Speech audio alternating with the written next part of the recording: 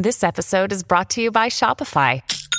Forget the frustration of picking commerce platforms when you switch your business to Shopify, the global commerce platform that supercharges your selling wherever you sell. With Shopify, you'll harness the same intuitive features, trusted apps, and powerful analytics used by the world's leading brands. Sign up today for your $1 per month trial period at shopify.com/tech, all lowercase. That's shopify.com/tech. At Evernorth Health Services, we believe costs shouldn't get in the way of life-changing care, and we're doing everything in our power to make it possible. Behavioral health solutions that also keep your projections at their best? It's possible. Pharmacy benefits that benefit your bottom line? It's possible. Complex specialty care that cares about your ROI? It's possible. Because we're already doing it. All while saving businesses billions. That's Wonder made possible. Learn more at evernorth.com/wonder. Another day is here, and you're ready for it. What to wear? Check. Breakfast, lunch, and dinner? Check. Planning for what's next and how to save for it? That's where Bank of America can help. For your financial to-dos, Bank of America has experts ready to help get you closer to your goals. Get started at one of our local financial centers or 24/7 in our mobile banking app. Find a location near you at bankofamerica.com/talktous. What would you like the power to do? Mobile banking requires downloading the app and is only available for select devices. Message and data rates may apply. Bank of America N.A., member FDIC. Welcome to the New Books Network. Hello and welcome to the New Books Network. My name is Matthew Jordan and I'm an instructor at McMaster University. And I'm very, very excited today to be joined by four wonderful guests to talk about the new book, Your Computer is on Fire, which is a collection of essays and writings about computing, technology, artificial intelligence, many other issues that are particularly prominent right now. And this book really sounds the alarm. Your Computer is on Fire. We're going to talk about what that means with the four editors of this volume, Thomas Mullaney, Benjamin Peters, Mar Hicks, and Kavita Philip. Thank you so much to the four of you for being here. I'd love if we started by just each of you introducing yourselves. Who are you? Where do you work? What do you do? And then we can get into the questions. So I will go in the order of these names on the cover of the book.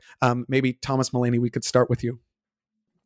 Hi. Well, thanks for hosting us for this. And my name is Tom Mullaney, and I am professor of Chinese history at Stanford University, where I teach China, Asia, transnational and global history, and history of technology and science. And my most recent book before this was The Chinese Typewriter, A History with MIT Press, and then forthcoming The Chinese Computer, A History, which will be coming out in the near future. Fantastic. Next up, Benjamin Peters. Hi, everybody. I'm Ben Peters, media historian, media scholar at the University of Tulsa, where I teach primarily in media theory and media history, largely around the Soviet century. I'm largely interested in the origins and consequences of the information age and tend to kind of work Cold War angles. My first book, also with MIT Press, was How Not to Network a Nation, The Uneasy History of the Soviet Internet. And I'm delighted to be here. Wonderful. Next, Mar Hicks. Hi, everybody. I am a historian of Britain, computing, sexuality, labor, and gender. And my first book was called Programmed Inequality. It was about how gendered labor changes affected computing and how gender is integral to the history of computing. And my upcoming book, which I'm writing now, is called Digital Resistance: Hidden Histories of the Information Age. And it goes into a lot of issues that we're grappling with now, like transphobic algorithmic bias, for instance. And it tells the longer history of these issues and how they didn't just spring up around the turn of the century, but have been around since the mainframe era. Fascinating. And finally, Kavita Philip. Hi, Matthew. Thank you. I'm Kavita Philip. I'm the President's Excellence Chair in Network Cultures at the University of British Columbia in the Department of English, and I teach courses in Science and Technology Studies and across the departments of Geography and the iSchool. My interest is in colonial and post-colonial science and technology. So I started with histories of the 19th century, in which I was really concerned with questions of environmental change and indigenous rights around the so-called modernization of the subcontinent. So I take a long historical view. I'm interested in what changes between the late 18th and the late 20th century in colonial contexts. My first book was called Civilizing Natures. It was on race and resources in British colonial South India. And my forthcoming book is on the digital turn and how that makes a difference to hacking modernity for a post colonial nation. And it's called Studies in Unauthorized Reproduction. Thank you so much. Well, clearly, based on those introductions alone, we have an all-star cast here. Many different areas of expertise and time periods and geographies. But you all came together to produce this volume, Your Computer is on Fire. Tom, maybe we can start with you. What were the origins of this project? Well, this project took shape over the course of 3 conferences, the first in 2016 and then the subsequent 2 over the intervening years. The sort of inaugural conference was called Shift Control: New Perspectives on Computing and New Media, and that took place in May of 2016 at Stanford. And I had decided to begin organizing this, and we did a sort of kind of prototype of this as a panel for a conference to basically test the waters and see whether or not it would be possible to convene scholars working especially on the global history of computing. That was a major kind of objective of that first conference. So, bringing together scholars of computing in Latin America, in Asia, in Russia and the former Soviet Union, basically to complement, not as to the exclusion of the classic histories of computing in the United States, in Britain, and parts of Western Europe, but rather to contextualize or place these more conventional, geographically at least conventional histories in a global context. And that conference really, the response to that conference, both in terms of attendance, back when we could see each other face to face, but also in terms of its support from a diverse and wide variety of programs on Stanford campus, like the departments and disciplines that funded that conference are not the ones that typically fund computing conferences, to put it simply, and that was extremely encouraging. The scholarship was amazing. It turned into a special issue of Technology and Culture. Eid Medina won the Payson Prize for the presentation that became the article in that special issue. And it was very clear that things needed to continue. And so there was discussion in a closing session of that conference of what to do with this. And we were trying to ask, let's not silo all of this great work simply in a overpriced edited volume that very few people will get their hands on, and we simply have too much good stuff just for a special issue. So the idea had been floated around that time for a volume that would have something of a hybrid academic and more student-oriented and public-oriented tone.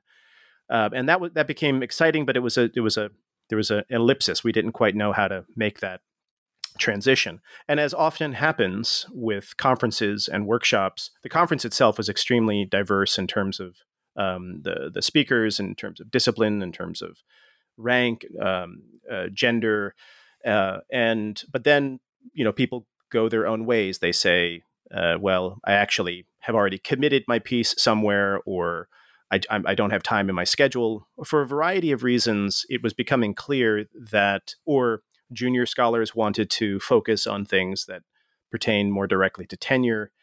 So by the end of when the chips fell after Shift Control, it was clear that if we were to go forward, it was not going to be diverse in the way that we had committed to and wanted to with the volume. And then a sort of lightning bolt saving grace moment was Command Lines, a conference in 2017, which Mar was directly involved in organizing at which was held at the Computer History Museum.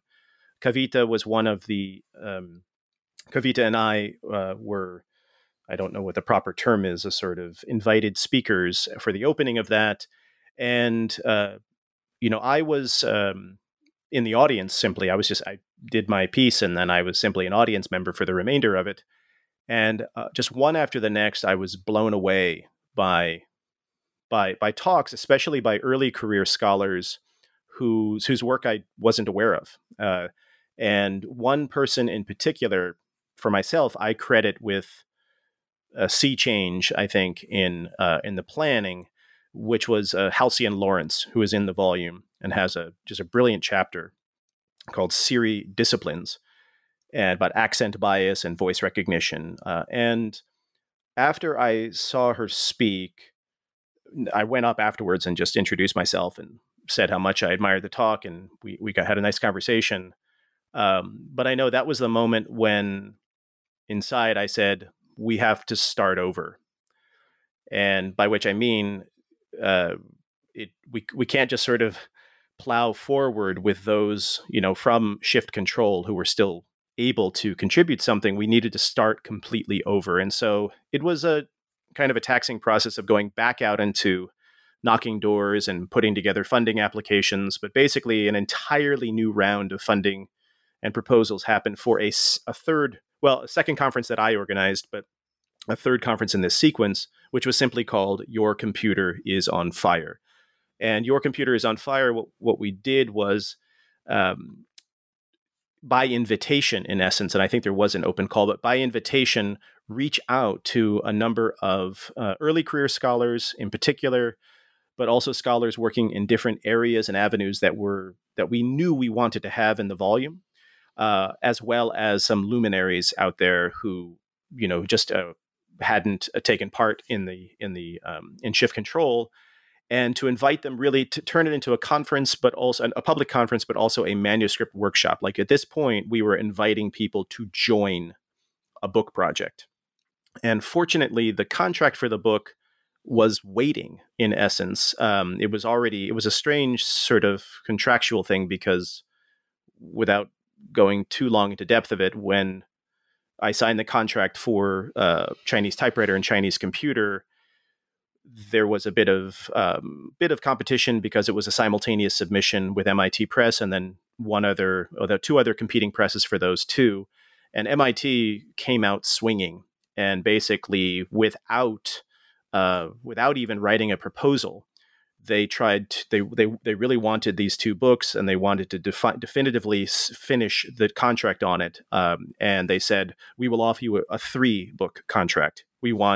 Because they were aware of Shift Control, they were aware of these other things.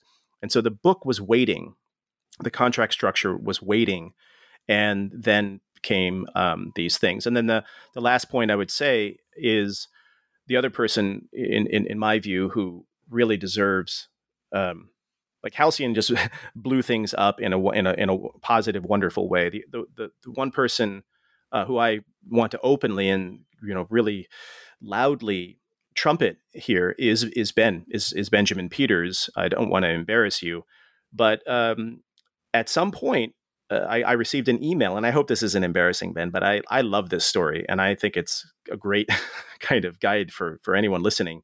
Please. I received an email from Ben. We were already co-organizing this, and he said, "Could you use any help? If you don't want to be presumptuous, but if you could use any help on this edited volume, because originally it was contracted to me by the press. Do you need any help? If so, I'd love to."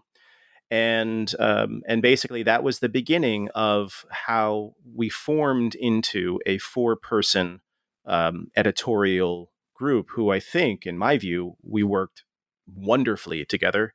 We all brought completely different things to the table, and had Ben not been so, had so much foresight and been so really bold to ask that question, I may have made the terrible mistake the terrible mistake of trying to proceed as like sort of at least at the editorial side alone, which would have failed. The book would never have happened. It would never be what it is.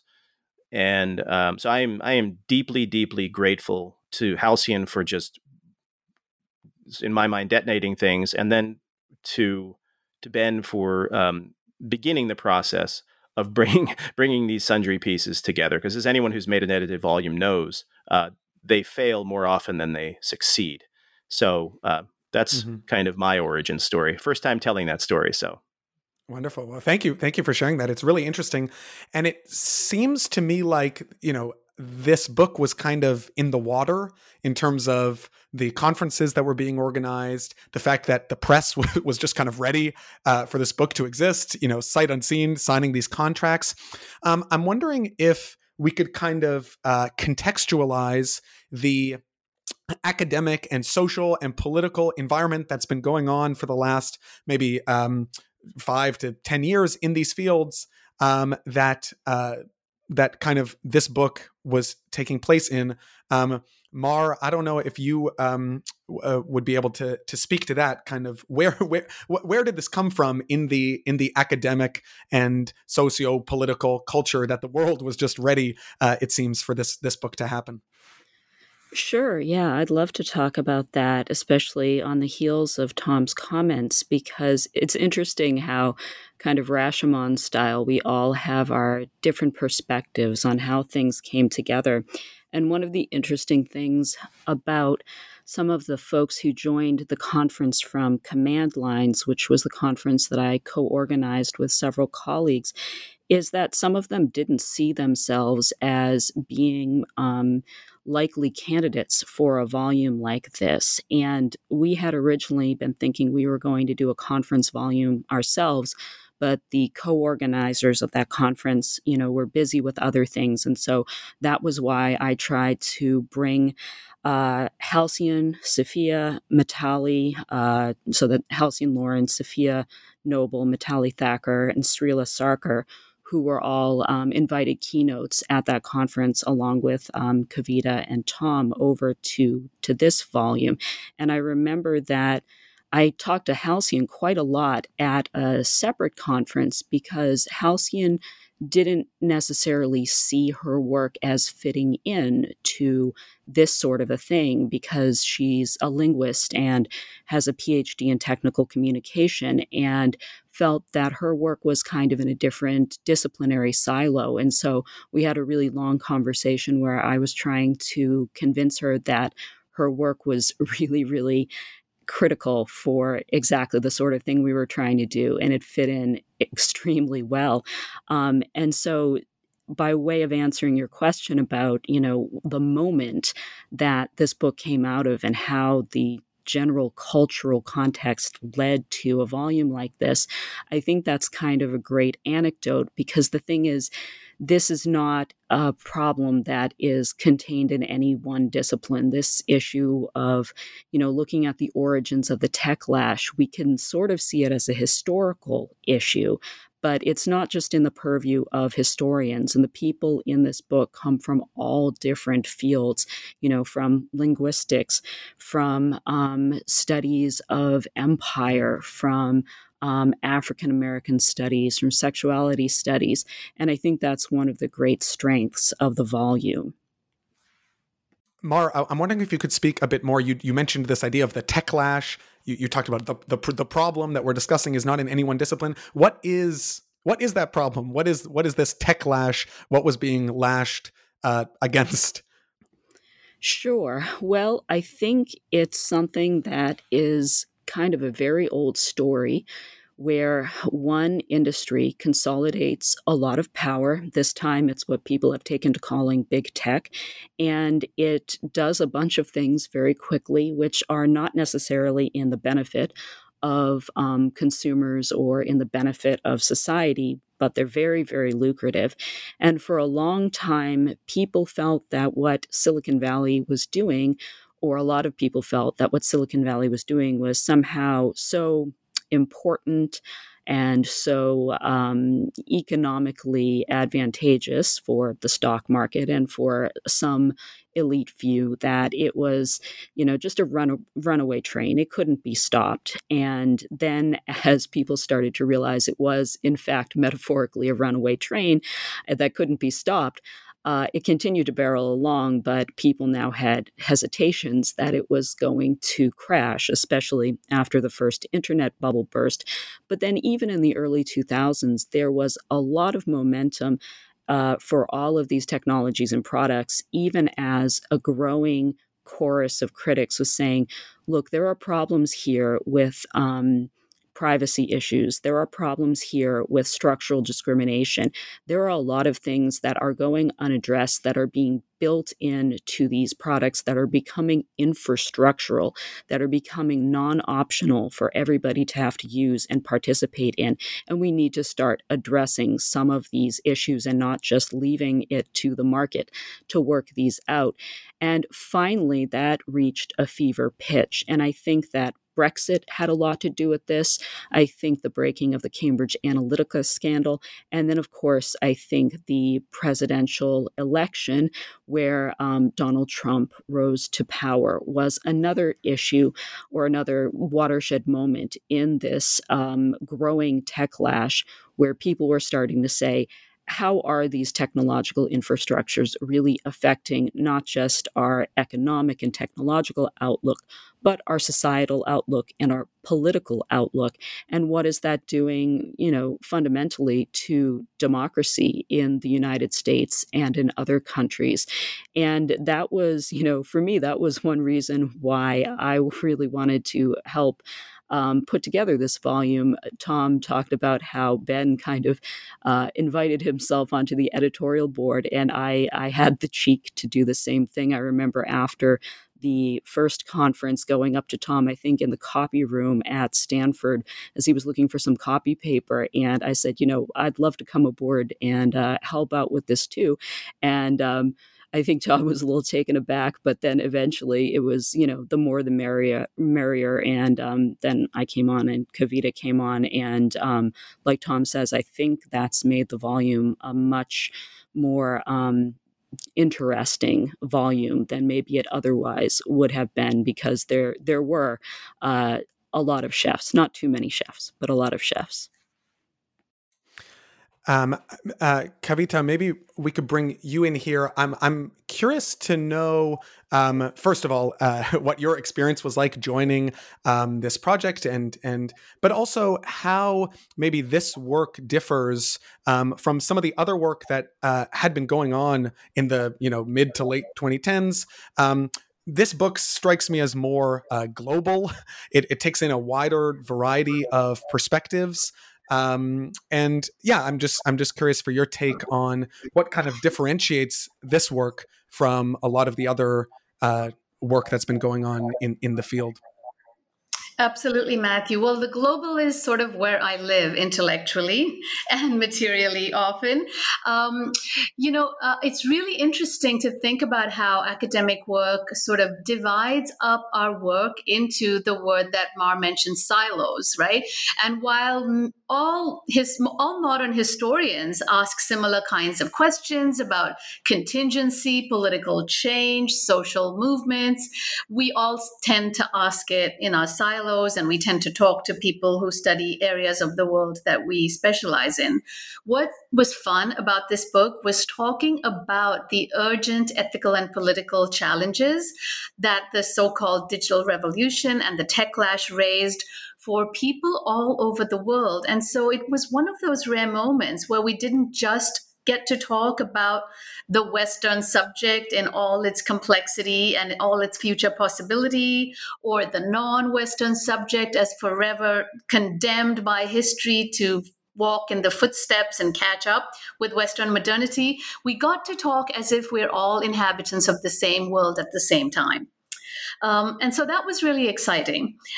So as all of the other editors have mentioned, we have people who write from different perspectives, not only along the power dimensions of the Western world, but also of non-Western, non-English speaking contexts. So I was really interested, along with Srila Sarkar, in the rise of authoritarianism in another location in India, which sort of slightly preceded the election of an authoritarian president in the US. I was actually interested in tracing a long history of infrastructure to think about how we talk about tech as if it transcends political history. And so often the tech revolution is seen as something that will help India, for example, as your preeminent kind of post-colonial example in economic analysis, help India leapfrog across its underdevelopment. Or for Srila Sarkar, it was a concern with a very specific local context outside the capital city, Delhi, of Muslim women who were being taught technical skills. So these stories, I think, wove into the questions that were being asked in the West. And I think what the volume does is really help us stage a conversation that is only a beginning. I think that this book is only a launch to the larger conversations we hope everybody is having. Maybe just following that up, Kavita, what do you feel is the role of the historian in kind of addressing these global issues? This book, the title is like an alarm. What can historians bring to the table in terms of sounding those kinds of alarms, stepping outside of the silos, as it were, and kind of announcing, we have a problem here, and we as academics are not just erudite. Stuffy people in the ivory tower. We have something to contribute and something to say to kind of push back against these dominant cultural narratives. Yeah, I think historians have the perfect weapons for this moment, except we don't use it because we're sort of trapped in often professional codes in which, we're afraid of being labeled as presentist or anachronistic if we draw lessons from previous periods for this period, right? So certainly for all of us and for other contributors, it was a challenge to step outside our academic language and talk directly and make clear statements that don't hedge with caveats and subclauses. But I think history's strength in tracing stories that pay attention to contingency, that don't jump on a teleological just so explanation as if, the lead up to modernity determines all of the steps that all of us will take, for example. I think history teaches us a careful reading of archives, of different practices, who did what when, and what were the other choices, and how did certain choices become the one that was followed. So an attention to power, right? All of these techniques that we learn in our professional practice are incredibly useful for the current moment. So although all four of us are historians, I think we come to this discussion along with sociologists, information professionals, librarians, social movement activists, who are all asking the same questions and maybe using different methods to answer them. But yes, for us, history has been, I think, a dominant, but not the only method, as Mar mentioned. We have linguists, we have sociologists, we have other people, other voices and other methods here. Ben, I'm wondering if we could bring you in here. This book is immediately one is struck by the title. Your computer's on fire. The chapter titles are these declarative statements. I'm wondering if you could speak a bit about the kind of writing style that was chosen here, how this thing is presented, and what you were going for in the kind of tone of the book. Absolutely. And to build off what Kavita is saying, language remains one of the most powerful weapons, tools, resources available to the historian, to the scholar. And I think, as Kavita was suggesting, often the tendency is to sort of allow the responsibility of scholarship to also complicate the prose to the degree that when historians write, their titles look like mini paragraphs. And that is precisely the opposite of what this moment, and in fact, all of history demands. There's different moments for different types of prose. This is a moment for direct, unapologetic language that delivers, with arrow-tipped precision, an argument, but that is also backed by a shaft of scholarly substance. And I think that's what this volume offers. Tom, puts it very beautifully, I think, in his introduction, and I'll talk for a second about the structure of the book, but that we are not interested in talking about the cloud that can be thought of as a factory, or sexism that can be considered a feature rather than a bug of our society, but instead that they are, that the cloud is a factory, your AI is a human, that sexism is a feature, not a bug. There's no time for equivocation. The time is over. To that end, I just want to offer maybe here a bit of a mezzanine space between kind of the meta-reflection on the project and also the substance that it brings together, just by repeating the table of contents. So here, the co-editors, our collective, we have 2 introductions and 2 afterwards. Tom begins with "Your computer is on fire." Mar follows with "When did the fire start?" A kind of historical contextualization. And then in part 1, "Nothing is virtual." I just invite the listener to listen to the sort of, even subtweet length of these titles. Nathan Engsminger, "The cloud is a factory." Sarah T. Roberts, "Your AI is a human." My own chapter, "A network is not a network." Kavita Philip, "The network will be decolonized." Mitali Thakur, "Capture is pleasure." In the second section, "This is an emergency." Mar writes, "Sexism is a feature, not a bug." Karina Shloms writes, "Gender is a corporate tool." Halcyon Lawrence writes, "Siri disciplines." Sophia Noble writes, "Your computer isn't neutral." Andrea Stanton writes, "Broken is word." Noah Wardrop Fruin writes, "You can't make games about much." Part 3, "Where will the fire spread?" Janet Abate writes, "Coding is not empowerment." Ben Allen writes, "Source code isn't." Srila Sakar writes, "Skills will not set you free." Paul Edwards writes, "Platforms are infrastructures on fire." And Tom finishes us with, "Typing is dead." Then Kavita adds an afterword, "How to stop worrying about clean signals and start loving the noise." And I finish with, "How do we live now in the aftermath of ourselves?"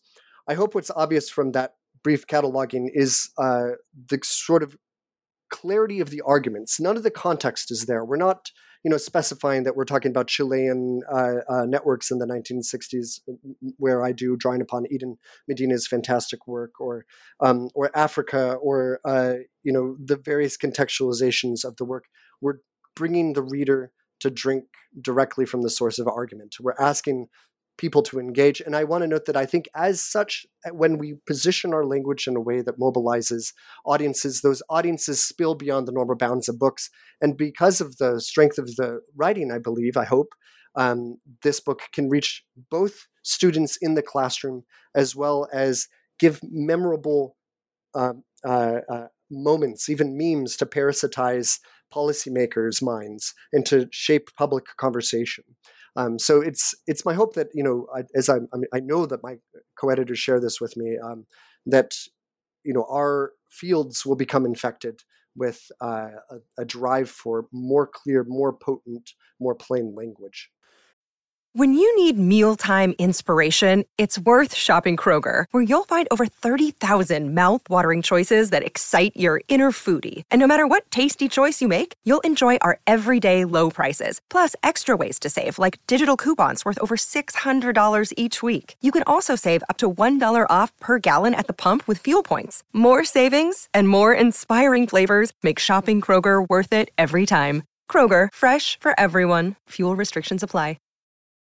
Your brain needs support, and new Ollie Brainy Chews are a delightful way to take care of your cognitive health. Made with scientifically backed ingredients like Thai ginger, L-theanine, and caffeine, Brainy Chews support healthy brain function and help you find your focus, stay chill, or get energized. Be kind to your mind and get these nootropic chews at ollie.com. That's OLLY.com. These statements have not been evaluated by the Food and Drug Administration. This product is not intended to diagnose, treat, cure, or prevent any disease.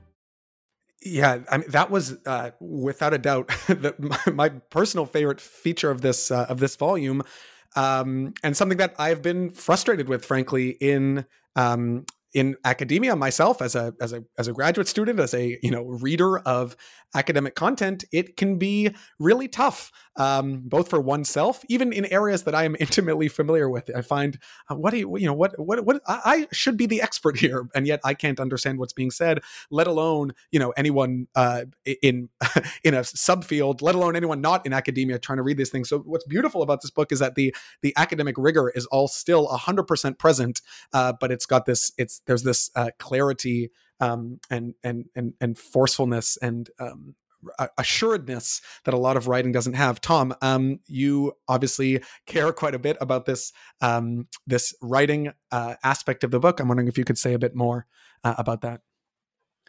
Thank you. Yes, I largely when I echo what's been said, what Ben was laying out here, and just add a few points about the tone of the book. This was, I know for myself, I think I had a somewhat eye-opening experience when I finally, pretty late in my career at that point, had a chance to write for basically kind of more public-facing outlets, magazine, newspapers, and this was unrelated to this book. It was connected to my work on that led up to the Chinese typewriter with MIT Press. But I was quite impressed but surprised by the degree of hands-onness, for lack of a better word, that editors in the world of serious public-facing magazines have with respect to drafts and with respect to argument. And this is not a critique of university presses, because their labor power is completely different, their funding structure is completely different. But the general approach of editors in the realm of academic publishing is really hands-off. I mean, there is peer review, yes, and there is copy editing, yes, but rare is it to have deep tissue work done on a volume, and it's exceedingly rare, and I think even more rare, and this is a bad thing, I would say, this is the one bad thing, as people achieve higher and higher stature or rank, I think editors are less and less inclined to make strong constructive suggestions about changes. So I guess, for lack of a better word, developmental editing is not something that I have been very exposed to, and I would venture to say that that's true for many scholars. But then, so this is writing for these magazines and getting a taste of how welcome I actually was. I think the editors thought I was going to put my roots down and fight for every last word. But in fact, they would send me back things, and I would see track changes and suggestions and say, my gosh, you are an amazing editor. And yes, I think this makes it much more clear. And so I knew for myself, it's kind of like, if you don't see it, you can't be it kind of moment with editors, is that going into this volume, as compared to, I've edited 2 other volumes, special issues, I've edited 3 or 4 prior to this point. I adopted a very, very, very hands-off approach to all of those volumes. But going into this one, I remember the 4 of us were having conversations just as the editorial team, and we came to the decision that regardless of rank, freshly minted PhDs all the way up to people who are far more famous in their fields than any of us, I would venture to say, we are going to have a very hands-on approach. And so we knew we were taking a risk because, in some sense, because just like I said, I think the average, or the it's par for the course that most scholars are not used to having really hands-on, high-touch editors involved, certainly at the level of titles. But we firmly requested, to the point of saying, like, this is basically a must, for people to declare that their titles were going to be quite different than ones that many of us are used to producing within the realm of scholarship. And what we found is, I think without exception, I won't put anyone on the spotlight if I remember anything, but I'm pretty sure without exception, all of the contributors were like, great, let's do this. I totally see why, we're being asked to make a declarative statement. And in some cases, the final declarative statement that you see in the book in front of you is not the one that the author first proposed. And that includes members of the editorial team with our draft chapters. And we proposed things back to the authors and said, listen, this is great, but we actually think that this isn't quite what you are, the arrow you're casting here. What about something else? Or what about something else? And there was total openness and total willingness to do this. I think that all of the contributors realized that, yes, this is so necessary. And I'll just add one other thing, which I think is self-evident from the book, if any listeners have read it, but will be, is that there is not a shred, not an iota of anti-theory nonsense. Like, some people take the idea of plain talking academics to this realm, basically of anti-intellectualism, where they try to wear their anti-theoriness on their shoulder, especially true among historians, or like, just tell it like it is. Like, we don't need this. And it's like, no, that's not that. There is a way to be deeply engaged with theory, to realize that theories are, the realm of theory is the realm of real life, of battle, of blood and sweat, and these are not divorced from life. They are life. But just as like Kavita was saying, we have a bad habit in this profession of speaking in this kind of self-affirming code where we hover at the surface. We hover at the surface even of our own thoughts instead of delving down into them. And that was the exciting challenge, I know, for myself, of being one of the editors of this volume, is we're not asking people to take the theory out, or to, quote unquote, as editors do sometimes in magazine and newspaper world, and this is a critique of them, of idea of so-called dumbing it down, or the audience won't get this, or the reader doesn't care about this. It's like, nonsense. The reader does care about this. We have all convinced ourselves that they don't, or even more difficult still, many people have convinced themselves that they don't. But we're not gonna dilute this. We're not gonna, quote, take the problems out and just describe.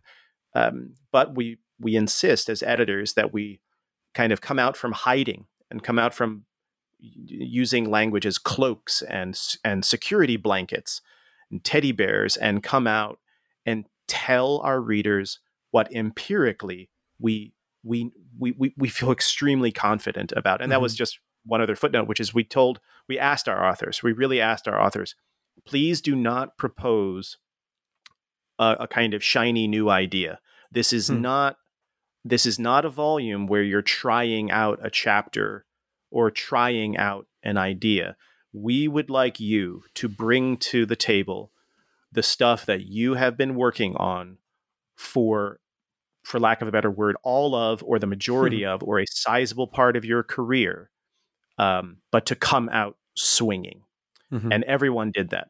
Everyone came out swinging. Some people proposed kind of newish ideas, and we said, how about we bring it back to the thing that you have built, built a castle upon the rock. That's what we really want you to bring. So it was a very different edited volume to be part of.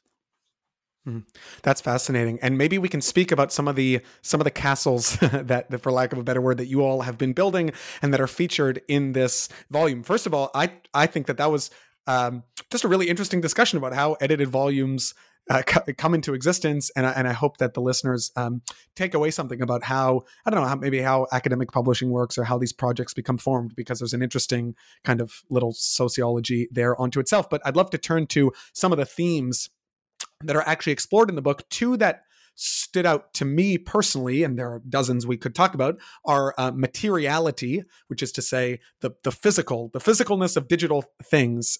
We think of computers as things that are Wi-Fi or the cloud, these kind of non-existent, formless voids of space that transmit information. But in reality, the internet, digital tools are like a physical thing that involve wires and physical infrastructure. Kavita, maybe I could ask you, what do you think is kind of one of the general arguments you tried to make in this volume about the importance of focusing on materiality, and maybe to phrase it a different way, what do we lose when we ignore the kind of material aspects of high tech and digital technology? Thanks, Matthew. Yes, the material underpinnings of the internet is the subject or the focus of my chapter, The Internet Will Be Decolonized, and also of Ben's chapter on networks. From my perspective, this was a situation where we needed not just to do some of the usual work that we all have to do in the tech clash, kind of fight back against tech bros, against kind of clueless, racist, sexist kind of power brokers. Here's a situation in which even your most well-meaning liberal gets it wrong about decolonization in the following way. We think of decolonization as a kind of wave of political and cultural movements stretching from the 19th century through the middle of the 20th, depending on which empire you're looking at, from the Spanish to the British, including other European powers. How did these emerging nations come onto the stage? How did their citizens become participants in an economy? Well, we have a language of power when we talk about economic development, when we talk about political regime change, but we don't have an equally trenchant critique of power when we talk about tech. Even for liberals, both in those countries and in the West, tech seems to be this sort of deus ex machina, right? This is literally emerging from the machine, this magic way of, as I said before, leapfrogging the problems of modernity. Even the ways we write the history of technology often sits over the histories of politics as opposed to being really embedded in these politics. And so I asked, how do infrastructural systems get laid? Do internet cables get laid along the same routes as telegraph cables? If those telegraph cables were laid in the interests of militaries, of signaling for the importance of, dominating the natives that they controlled, how do those politics seep into the very infrastructures of our new datafied forms of political colonialism? And we found between the kind of tech idealisms that people like to invoke and the actual lived experience of digital modernity in the non-West lies a whole history of infrastructure. And as Tom said, I'm building here not just on new work by myself, but really on very old work in information theory, Jeff Boca and Lee Starr's classic book, Sorting Things Out, as well as Lee Starr's original feminist insight that infrastructure is a relation, not a thing. So the field of infrastructure really owes its origin to feminists who said, just like you infrastructure female labor and it becomes invisible, we infrastructure things when we want them to work invisibly and we don't want to think about the labor of maintaining them. And there I built on new scholarly work on the ethnography of cables and the Border Gateway Protocol. There's this amazing dissertation by Ashwin Matthew from Berkeley's iSchool in 2014, I believe.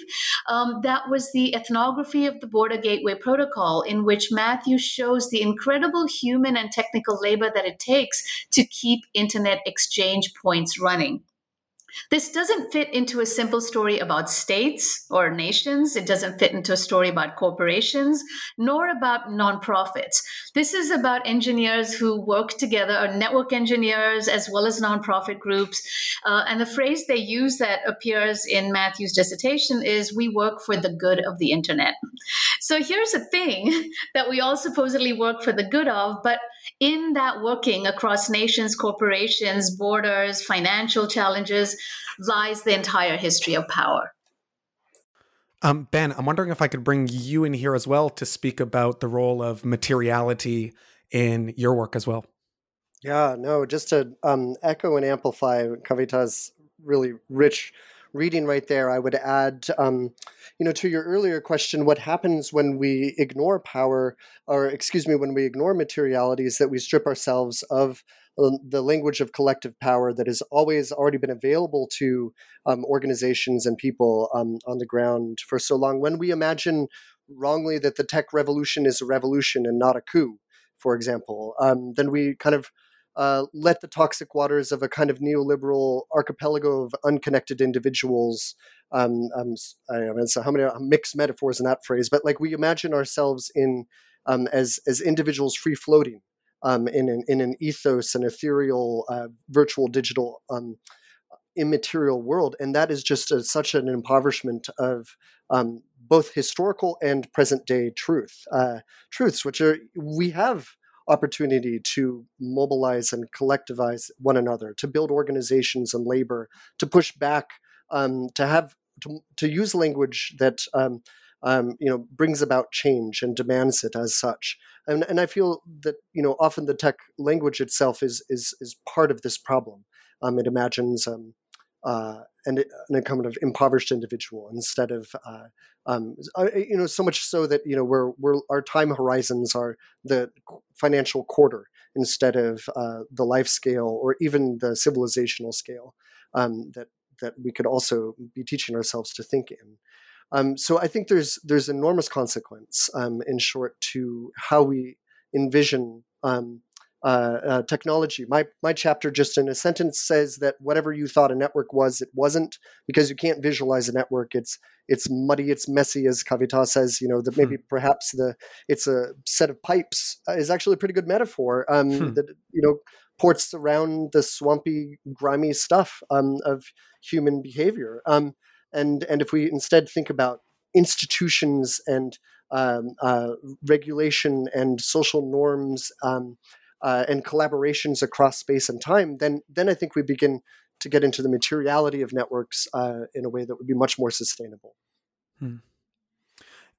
In addition to materiality, thank you, Ben and Kavita, for speaking about those fascinating chapters. And there's obviously much more in the book about different types of material, like the cloud. The cloud is a factory. The people who work in what a lot of what we call artificial intelligence is actually just people sitting at computers.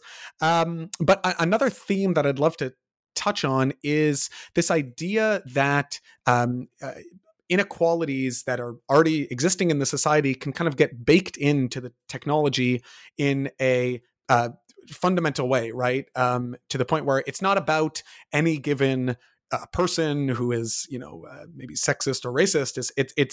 It's about like the structural features of the way technology itself is built. And maybe Mar, we can turn to you. I'm wondering if you could speak about some of your work in particular about the role of women in the development of computing, or any other examples that come to mind that can kind of illustrate for us how the way things are in technology and the way things are built, stems from the level of who is creating these things can, really shape how they end up being defined, for lack of a better term. Sure. Yeah, you're 100% right that it's not about anecdotal, for instance, sexism or anecdotal racism. It's not about any given person, as you put it, but it is about a lot of given people in a lot of cases. And more to the point, it's about an unwillingness to see issues of discrimination as though they are structural.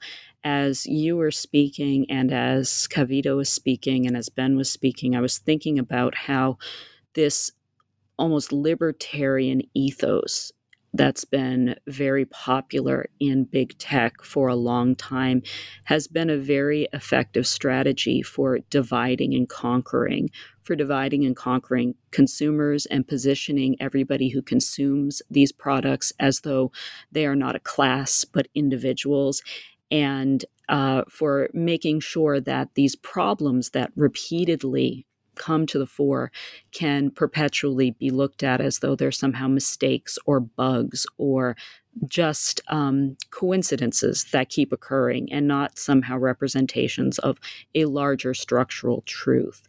And one of the reasons I think we're seeing so much labor activism right now in tech is that this idea of tech, or this propaganda campaign, really, of tech trying to evade any sort of responsibility for the structural harms it's doing has not sat right with a lot of people, including the people who are building the technologies themselves. And that's one of the, again, going back to why we wanted to do a volume like this, that's one of the reasons we wanted to do a volume that was accessible, so that it wasn't just something that could be used in an undergraduate or graduate classroom, but something that could be picked up by folks who are, out in the field, and they would like to have a primer on the stuff that they're already coming to know from their own experience, but they maybe want to contextualize it a bit more. And while all of the people in this volume, or most at this point, some are earlier career scholars, have written monographs about these issues going back, to the turn of the century. It's a different thing to have to read, 10 or 15 monographs than to have a primer. And yeah, I think there's so many different ways to answer your question, but I want to return to something that Kavita said about how important it is to not see histories of technology as separate from the social or political or economic contexts, and to really theorize power, and to not come out with a teleological story about technological success just because technology has been supposedly aligned with progress for so long. If this idea of infrastructure is, as Kavita mentioned, about hiding what's actually going on a lot of the time so that we don't have to deal with the workings of these systems. If it's working right, you don't have to deal with it. Part of what we, need to do as scholars and just as people is to unhide all of this first, or at the same time as we're making these critiques, because even getting to the point where we can look straight at these problems is a struggle, has been a struggle. And I think that's one of the reasons that the so-called techlash has sort of been so long in coming. I wonder, Mar, or maybe even Tom, if you have any particular examples that can kind of really bring that out for the listeners. It might be hard to. So, for example, in your chapter talks about sexism as a feature, not a bug. Do you have a particular example that is helpful to illustrate how? I guess one might naively believe, like, oh, it's okay if, all the people that build this technology are, white men, as long as the technology is like created in a neutral way that is useful for everyone. What does it matter, like, who is, in the room making it? Do you have any examples that are top of mind, or anyone else that kind of can just expose the flaw in that kind of thinking? Sure. Yeah, I can definitely give an example for that. I'll give two related examples. So one of the things that I often get asked or sometimes told by people when we're talking about my work is that it doesn't matter if there's a gender imbalance because in tech, because, it's just about women not choosing to go into certain fields. And so as a historian of labor and gender and computing, I've had to show how, in fact, that is not true. It's not about choice. It's about structural changes and sort of a coercion of certain people out of the field, and also an intentional drive to get other sorts of people into the field. So, for instance, going back into, the 20th century, if you look at the relationship between the drive for equal pay in the UK and who was doing early computing work, one of the things that you see is that they were tightly related, and that in fact, as long as it was profitable to have lower paid women doing technical jobs, in other words, employers could get a discount because they were only paying, as they put it, girl hours instead of man hours, then it was very much, it was a seen as a very savvy business decision to do so.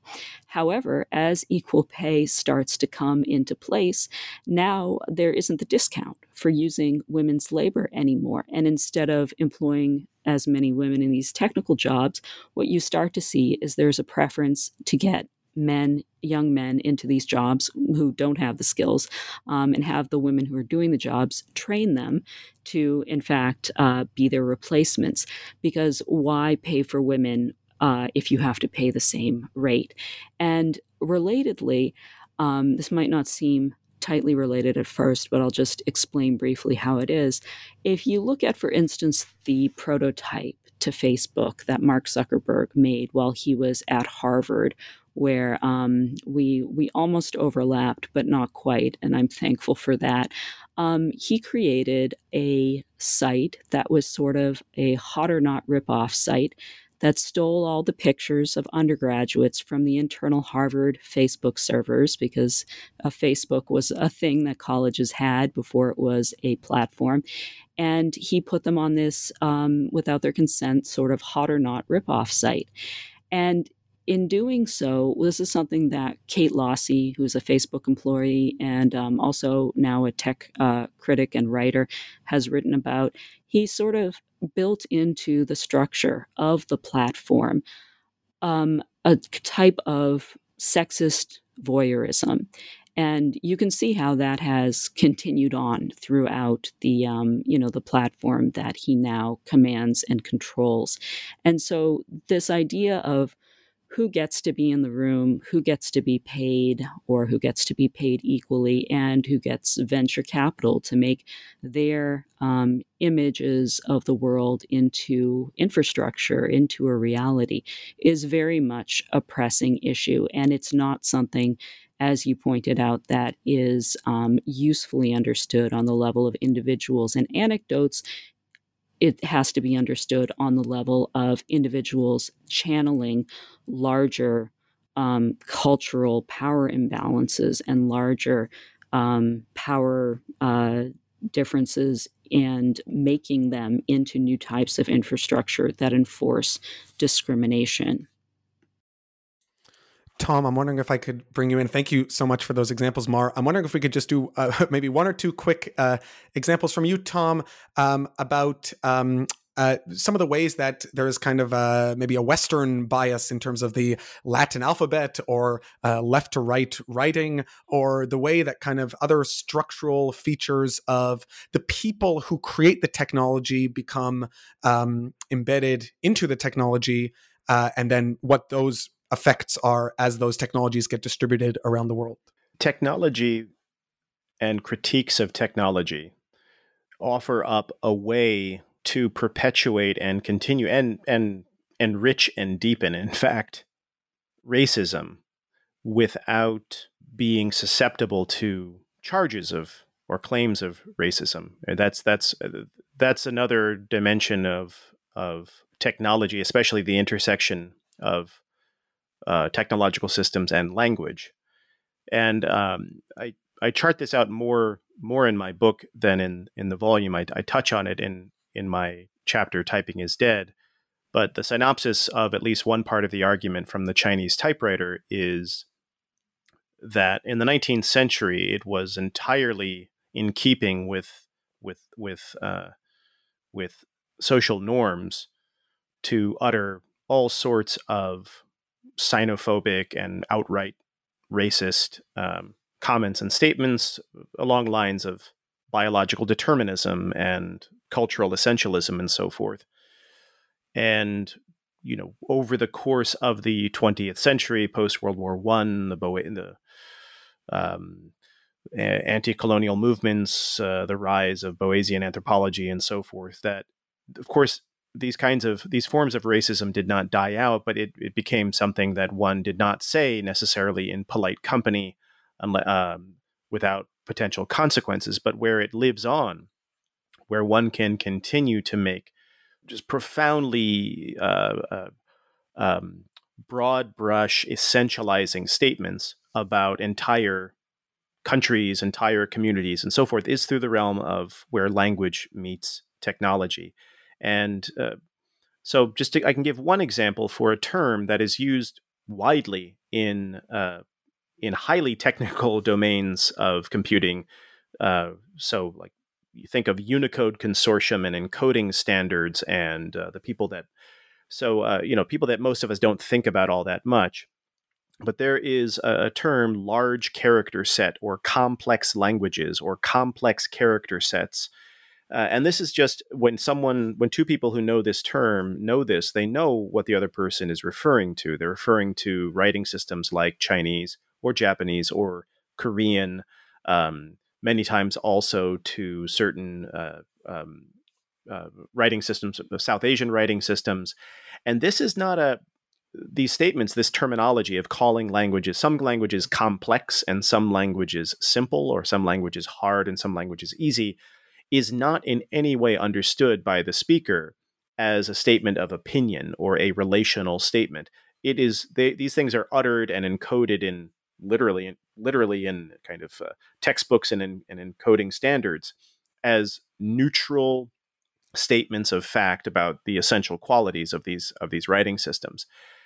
And this is completely untrue. The reason why some writing systems, and therefore the languages with which they are associated, are more "quote unquote" complex than others, emerges out of not a 10-year history or a 50-year history, more like a 200-year history or at least a 150-year history, in which layer upon layer of now deeply embedded kind of bedrock, forget infrastructure, we're talking about the bedrock underneath the infrastructure, laid down over decades and decades and decades, that has so fundamentally baked in forms of inequality in contemporary information technologies that it takes massive excavation work to get back to a time in which this was not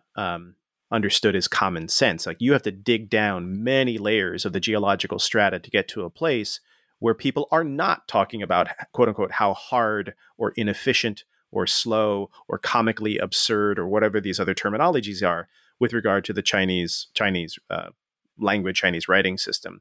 There was a time in the early modern period, which for historians is not a long time ago, in which visitors to what we now think of as China marveled at the fact that, and also Edo era, former Tokyo as it used to be known, Edo visiting what we now think of as Japan, marveling at the fact that one could buy books for basically the cost of a noodle soup, while books in Western Europe, it certainly cost an arm and a leg, because we're talking about manuscript printing generally, and even the early movable type. But then fast forward a moment, and we get to this place in which it is absolutely natural and totally considered apolitical to talk about how difficult, complex Chinese is, and to make statements that, if you really scratch at them, have just a touch of genocide in them, for lack of a better word. And I'll give you just a touch of genocide statement that is extremely common. Why didn't Chinese people just learn a different language? Like, why didn't China just get rid of its writing system? Then they could have used Morse code, and then they could have used typewriters, and then they could have used computers. Like, why are they so conservative? And it's like, can you just, this is the sort of nonchalant casualness with which ideas of such proportion are just tossed out, reveals simultaneously just how deeply embedded the self-satisfaction and complacency of basically the sort of Latin alphabetic world is, but also how cavalier we are about, the more complacent a person gets, the more like profoundly, weirdly optimistic they are about how everyone else in the world has this just uninhibited capacity for just total epochal change. And so that's what, that's where the chapter comes in to try to to dig into these kinds of layers. I mean, basically from the mid-19th century onward, information technology as we understand it is profoundly, unequivocally biased towards a subset of writing systems on Earth, and deeply unwelcoming to most others. And those quote unquote most others actually form the majority of the world's population, or language users, let's say, to the point where most computer users on Earth do not use keyboard-based computing the way that keyboard-based computing was first conceptualized in the United States, Western Europe, Britain. Basically, the rest of the world has modified, hacked, bootstrap changed this thing. And that's what accounts for the success of keyboard-based computing globally. Basically, the non-Western world saved the computer from its own profound parochialism and narrowness. So, this is where, to Mar's earlier point, I mean, if you really want to piss off an engineer that is not sympathetic to these kinds of arguments, try to tell them that the pixel is political, or that arrays are political, or that ordered lists are political, or search algorithms. I don't mean Google search. I mean searching through a text document. These are like blood-soaked political things. And that's where many say, like, wait a minute, I'm fine with, I'll follow you. I'll follow you to, face recognition problems. I'll follow you down the road of accent bias. I will follow you down the road of, but I will not follow you down the road of saying that an ordered list or an array or a pixel is. They want to believe that at the core, technology is pure. They want to believe that. And what trying to say in my chapter, and also in my larger set of works, is pure and contamination is actually the wrong way to put it. I like words like muddy and just viscous. It's like, no, it's viscous all the way to the core. There is no pure core. And many are they're not willing to give up that idea of a pure core to technology. Right. Viscous to the core. Thank you for those examples, Tom. And I think that the kind of theme that is emerging here, I hope, from these discussions, is that the technology really just like recapitulates a lot of the like political and social dynamics, whether that be in the colonial global power dynamics of how cables are laid, or the like inbuilt structural sexism or misogyny that exists in the culture, or the differences between language systems and the prejudices there. Like these technologies are just a reflection. And I think this book does a really good example of that. Mar, did you want to add something quickly on that theme? I just wanted to make a quick comment because of Tom's really interesting turn of phrase, or he said something like the majority of users are others, that tech is othering a majority of users. And it occurred to me that we talked a lot about how great Halcyon Lawrence's work is, but we didn't actually mention, I think, explicitly what her chapter is about. And her chapter, called Siri Disciplines, is about this very issue. So looking at speech recognition technologies and how they're built around American, British English, and Australian accents, when in fact, at one point recently, the majority of people in the world didn't speak English with an American, British, or Australian accent. Now I think it's just under a majority, but a huge number of people were having to either be misunderstood or to code switch to interact with these voice, quote unquote, recognition technologies. And it reminded me of a point that I think, is maybe obvious, but really important to bring up in a space like this. And it's that Black women have been some of the loudest and, the soonest out of the gate, most insightful tech critics, thinking of the bombshell that was Safiya Noble's Algorithms of Oppression, thinking of the work of even people inside the tech field like Dr. Timnit Gebru. And along those lines, thinking about, what's happened to her and how tech is now trying to get rid of its internal critics as well as sort of push off its external critics.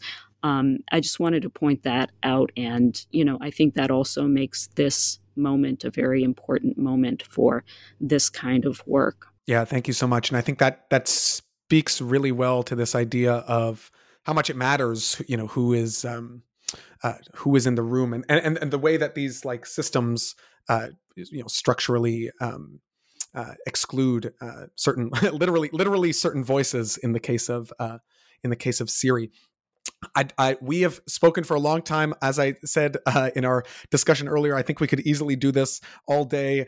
The ideal forum here would be to have all the authors in this volume here, and each could speak for an hour about their work, and we could talk about it. And that I guess that's what you do at these conferences. So it really sounds quite fun.